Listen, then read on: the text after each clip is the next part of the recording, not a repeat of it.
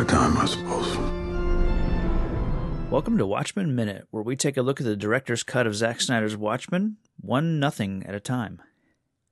My name is Travis Bowe from the Real Comic Heroes podcast. And I'm Eric Nash. And this is minute 125, which starts with Lawrence's hands being tied by Rorschach and ends with Dan telling Laurie he wants to spring Rorschach from prison.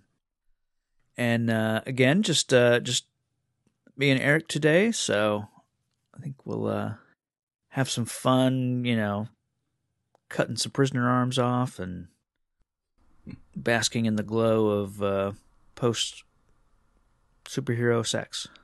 Mm-hmm. So as I often do in preparation for these minutes, I look at the book and compare some differences. So, of course, the scene in the prison here is a little different in the book in that Lloyd here uses a cutting tool, like a torch, instead of, or here in the movie, he's using this cutting tool, the grinding wheel, instead of a cutting torch in the book. The other difference is what they do with Lawrence. In the book, he's in the way of the lock. It looks like his pinkies get tied together instead of his thumbs, and he's blocking this lock. In the book, Lloyd, or Michael, as he's called, he just cuts Lawrence's throat with a shiv and then goes to work on the lock. And it's weird because, here in the movie, they make a point that Lawrence is blocking what they need to cut, which is why they need to cut his arms off and get him out of the way. So they need to physically move his large body out of the way. And I never really noticed that in the book, it doesn't really make sense because they say that he's in the way. They cut his throat and then go to work on the lock with Lawrence's body still in the exact same position. Yeah. So I don't know, in the book, I don't know why Lawrence needed to die. If anything, wouldn't he have been a little bit more useful alive? Because if he was at least alive, he might have been able to kind of reposition himself and get himself out of the way a little bit more to be more helpful. But as it is, the way it's written, it's like, he's in the way, I'll cut his throat, and then I'll just work around him. So, yeah, it's definitely a good catch by the screenwriters and maybe Snyder himself. Yeah, between them. Yeah, I think it's instead of this. Yeah, let's make this make a little more sense. Yeah, I think it makes it work a little bit better for the next few minutes. Like, we got to get this guy's large body out of this space. So I mean, it's obviously we have the cutting here in this minute, and it's gruesome. It's unpleasant to watch, but I like that they include it or that they make that little change because it works a little bit better, I think.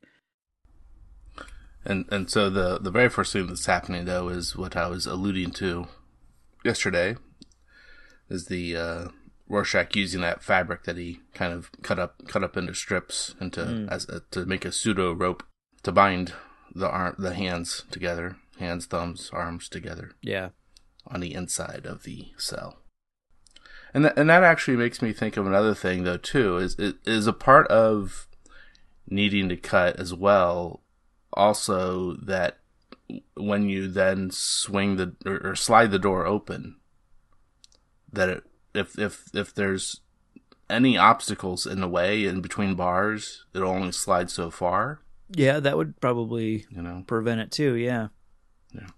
Yeah, I don't know if this door slides, or I think it might swing open, because it looks like, looking in the wide shot, it doesn't look like it swings, or slides, because normally with a sliding door you'd have they overlap. This all seems to be in one plane. Which makes me think it swings on a hinge, but can't really tell. We have once Lloyd starts cutting into Lawrence's arms, you get the blood, splashing everywhere, and it isn't until the second arm that Rorschach's face starts to get splashed a little bit, and you get this. It kind of reminds me of his line earlier, the warm blood splashed my face. Mm-hmm. And here we get quite literally, but I love the eye twitch. Like Right. Rorschach has this little bit of a eye twitch going on as he's doing it. My note actually says face twitches. Mm.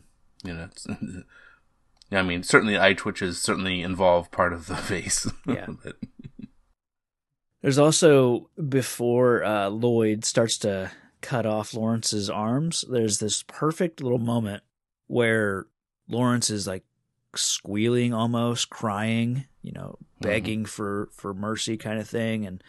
And Lloyd just says, nothing personal, big guy. It's just the perfect little button to Lawrence's pleading that, he feels bad. You can tell Lloyd doesn't want to be cutting this guy's arms off, but he's doing what he's told. So it goes back to like the amount of power, I guess, that Big Figure holds over these two guys. He can at a whim just say, kill this guy, he's in my way. I mean, it wouldn't be anything for Lloyd to pick up Big Figure and just toss him off the over the railing, but he must have a lot of power. So we don't really get to find out much more about Big Figure. Somewhat reminiscent of Master from Mad Max. Yeah. I was actually just watching Batman Returns over this little holiday break, and it struck me as like he's got this whole like circus gang, that are following every word that he says, up to a certain point towards the end, but it's like, why is everyone following this guy? But those who are resourceful and crafty and intelligent can generally, I think, can get followers pretty easy. So, well, yeah, and that's why I was wondering next is say Big Figure continues to be, although I think we know different, continues to be a big crime boss. Does he recruit other people? How easy is that for him to get a replacement for Lawrence? Sure. Yeah.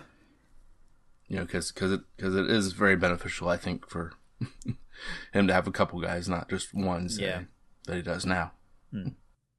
So it's funny. I've got this minute I have looping, in the background, as I always do, and it just had the moment where it's the close up on Rorschach's face, and I was saying that it gets splashed with a little blood, and it actually doesn't. I was wrong. I think because there's enough shadow on his face because of the bars, and it's actually the way they do his makeup, the freckling on his face. Okay. To me, it looked like blood splatters, but they don't actually they don't change. They're constant. So I think between his facial, twitching and the close up and the shadow and the freckles, it made me think that he was getting splattered with a little blood, but not the case. Well, that could be what they were wanting you to kind of have in your head, but in reality, what could in universe be explained is that it actually was the first cut that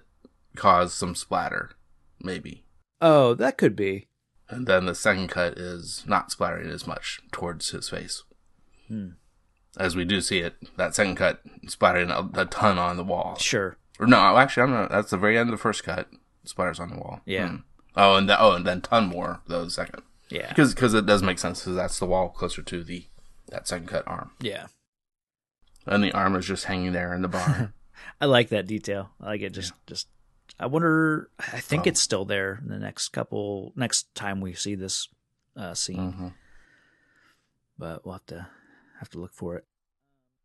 So it kind of starts the transition. Big Figure's telling him, just come on. Oh, we do get the great line, big figures saying, now you find out what the score is, and Rorschach says 1-0. Yeah, him starting to keep score here. Yeah, which I do like that. Which will continue. Yeah. And then there's this kind of wide shot. It's a kind of an overhead camera angle, and you can see that Rorschach's cell number is 247. Mm. So 24/7. Yeah, is that right? Is that in reference to retail establishments generally, or it's also used? I think it's related back to the retail establishments, but used. I forgot that kind of had that as a way to just say something's happening all the time. Right. Yeah, I forgot that it had that connection. I guess at the start. Now it's just so. It's almost like. Oh yeah. It's almost gone out of fashion to stay 24/7. It seems like. Mm-hmm. So, it's had its day. So is it? Is it a way to a funny little in joke, but its meaning is Rorschach 24/7. That's what I was thinking. Yeah. Cool.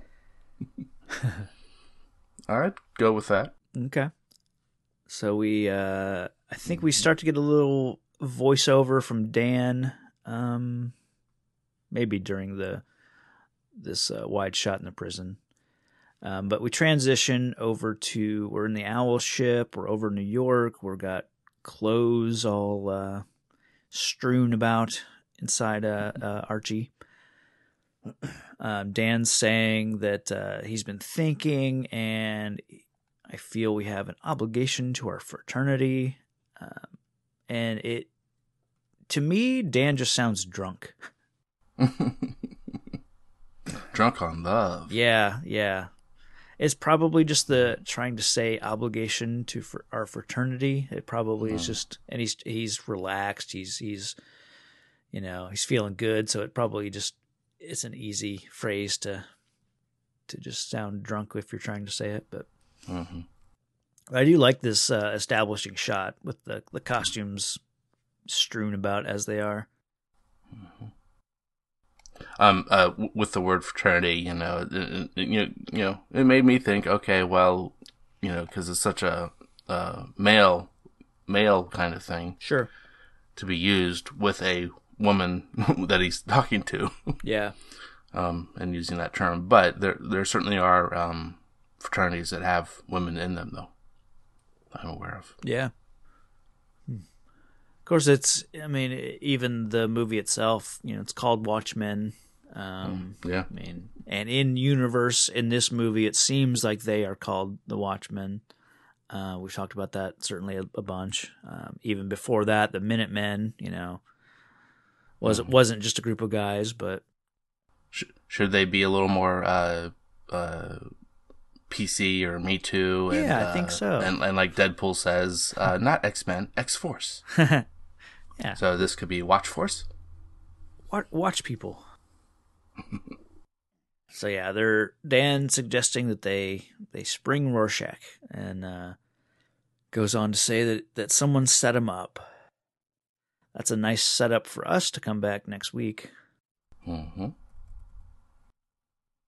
I don't have anything else. This is kind of a easy, quick minute for me. We got the all the hand cutting business. I don't know if there's anything more to say about all that.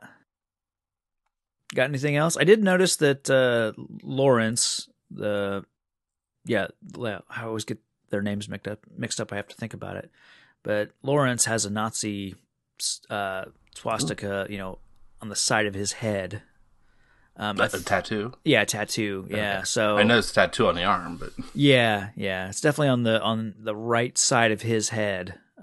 So I'm not too sad that he got his arms cut off and dies here. So the only other note I had was for this latter part, though, is with Laurie. We're reminded of her hatred for Rorschach. With her her attitude. Sure. Back. Surprise of what it's like why or something. Yeah. That's what really means, I think. Yeah. Maybe she's probably thinking like he's probably fine being left in prison. Yeah. Yeah. All right. I'm gonna hit some of our script differences for the whole week. So kind of, we obviously at the start of this minute, we're mid or towards the end of the fire rescue in the apartment building. It looks like in the script they keep the thing about from the book where Dan he removes himself from the actual interior of Archie, and he kind of plugs his steering column in on the roof on the outside of Archie. So he's doing that, and it says atop the ship, Dan latches the steering column into its roof socket. He stands, takes a deep, chest-expanding breath. Who has he been kidding? This is who he is. Flicking a switch, old jazz plays pleasantly. So there would have been a little rescue music to go along with getting these people on board, which I still maintain is not soothing or helpful. Laurie gets people on board. It looks like there's no big explosion finale for the end of the rescue. She asks if anyone wants coffee, and we've certainly touched on the coffee element that they kind of keep in the movie, but they don't. They hint at it, I suppose. Yeah. Once it's just the two of them, Laurie says, "I can't believe we did that. That was actually fun." He kisses her hard and says they slide each other's masks off and their mouths melt together. And I think this is the only or first reference or indication that Laurie's been wearing a mask. She certainly has never had a mask in any of the,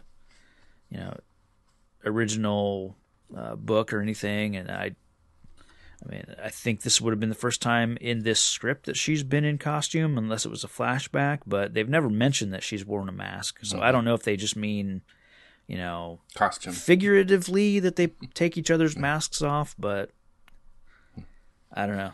Seems strange. And then it just cuts to later. So the script doesn't have any mention of a sex scene. It just has soft music playing, and then there's a heap of discarded costumes. And then she says, "It was good, wasn't it?" Dan says, "Yeah, saving those people from the fire, taking Archie out."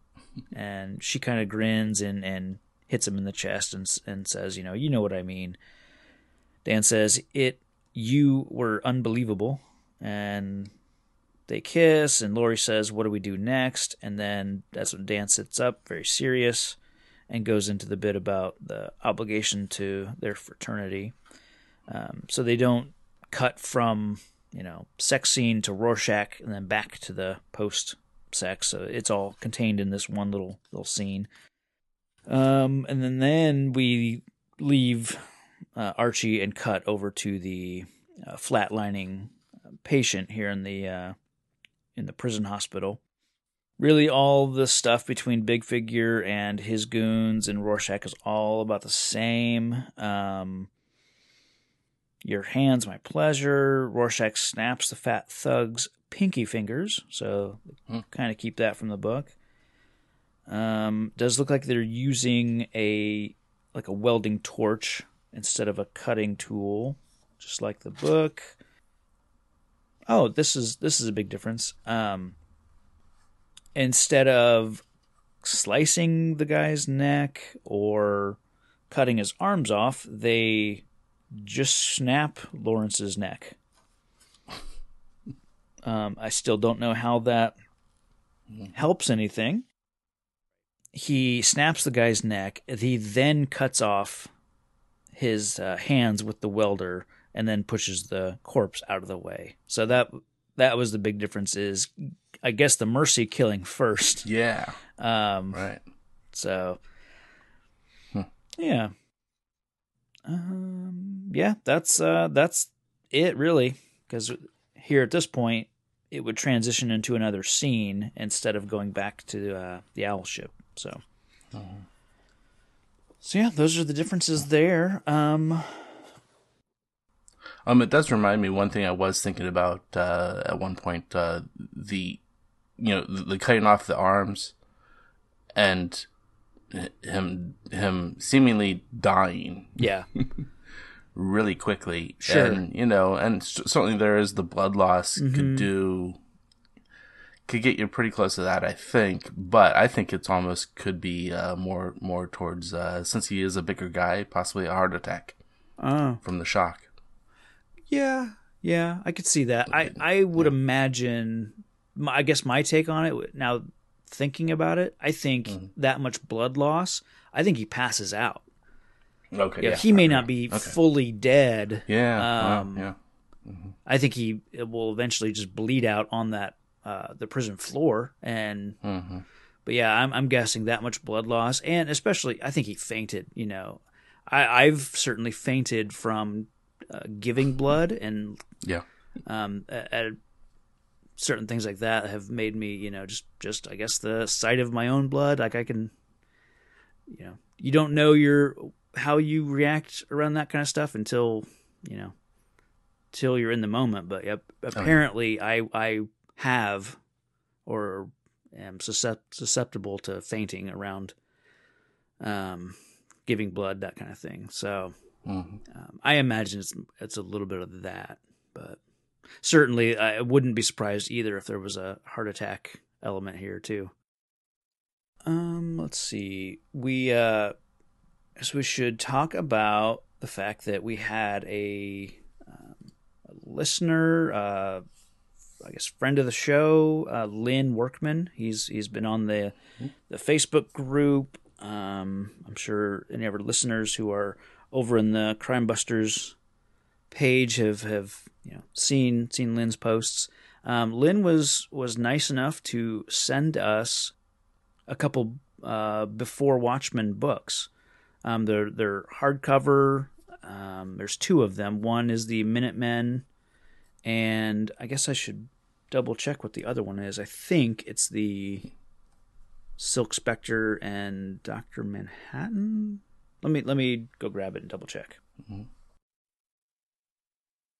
So we have it's the Before Watchmen, Minutemen / Silk Spectre collected deluxe edition. It's hardcover. Looks really nice. And then we have the Before Watchmen Night Owl / Dr. Manhattan. So we have two books, essentially four stories.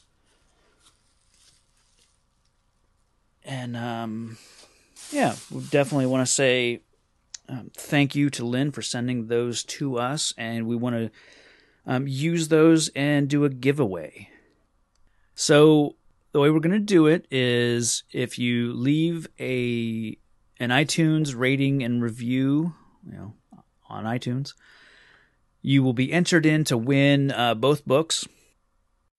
So you'll have until probably mid to late March. We'll announce kind of a wrap up for the giveaway entry, time. But for now, you'll have basically until from January till sometime in March to submit a review, throw a rating in there.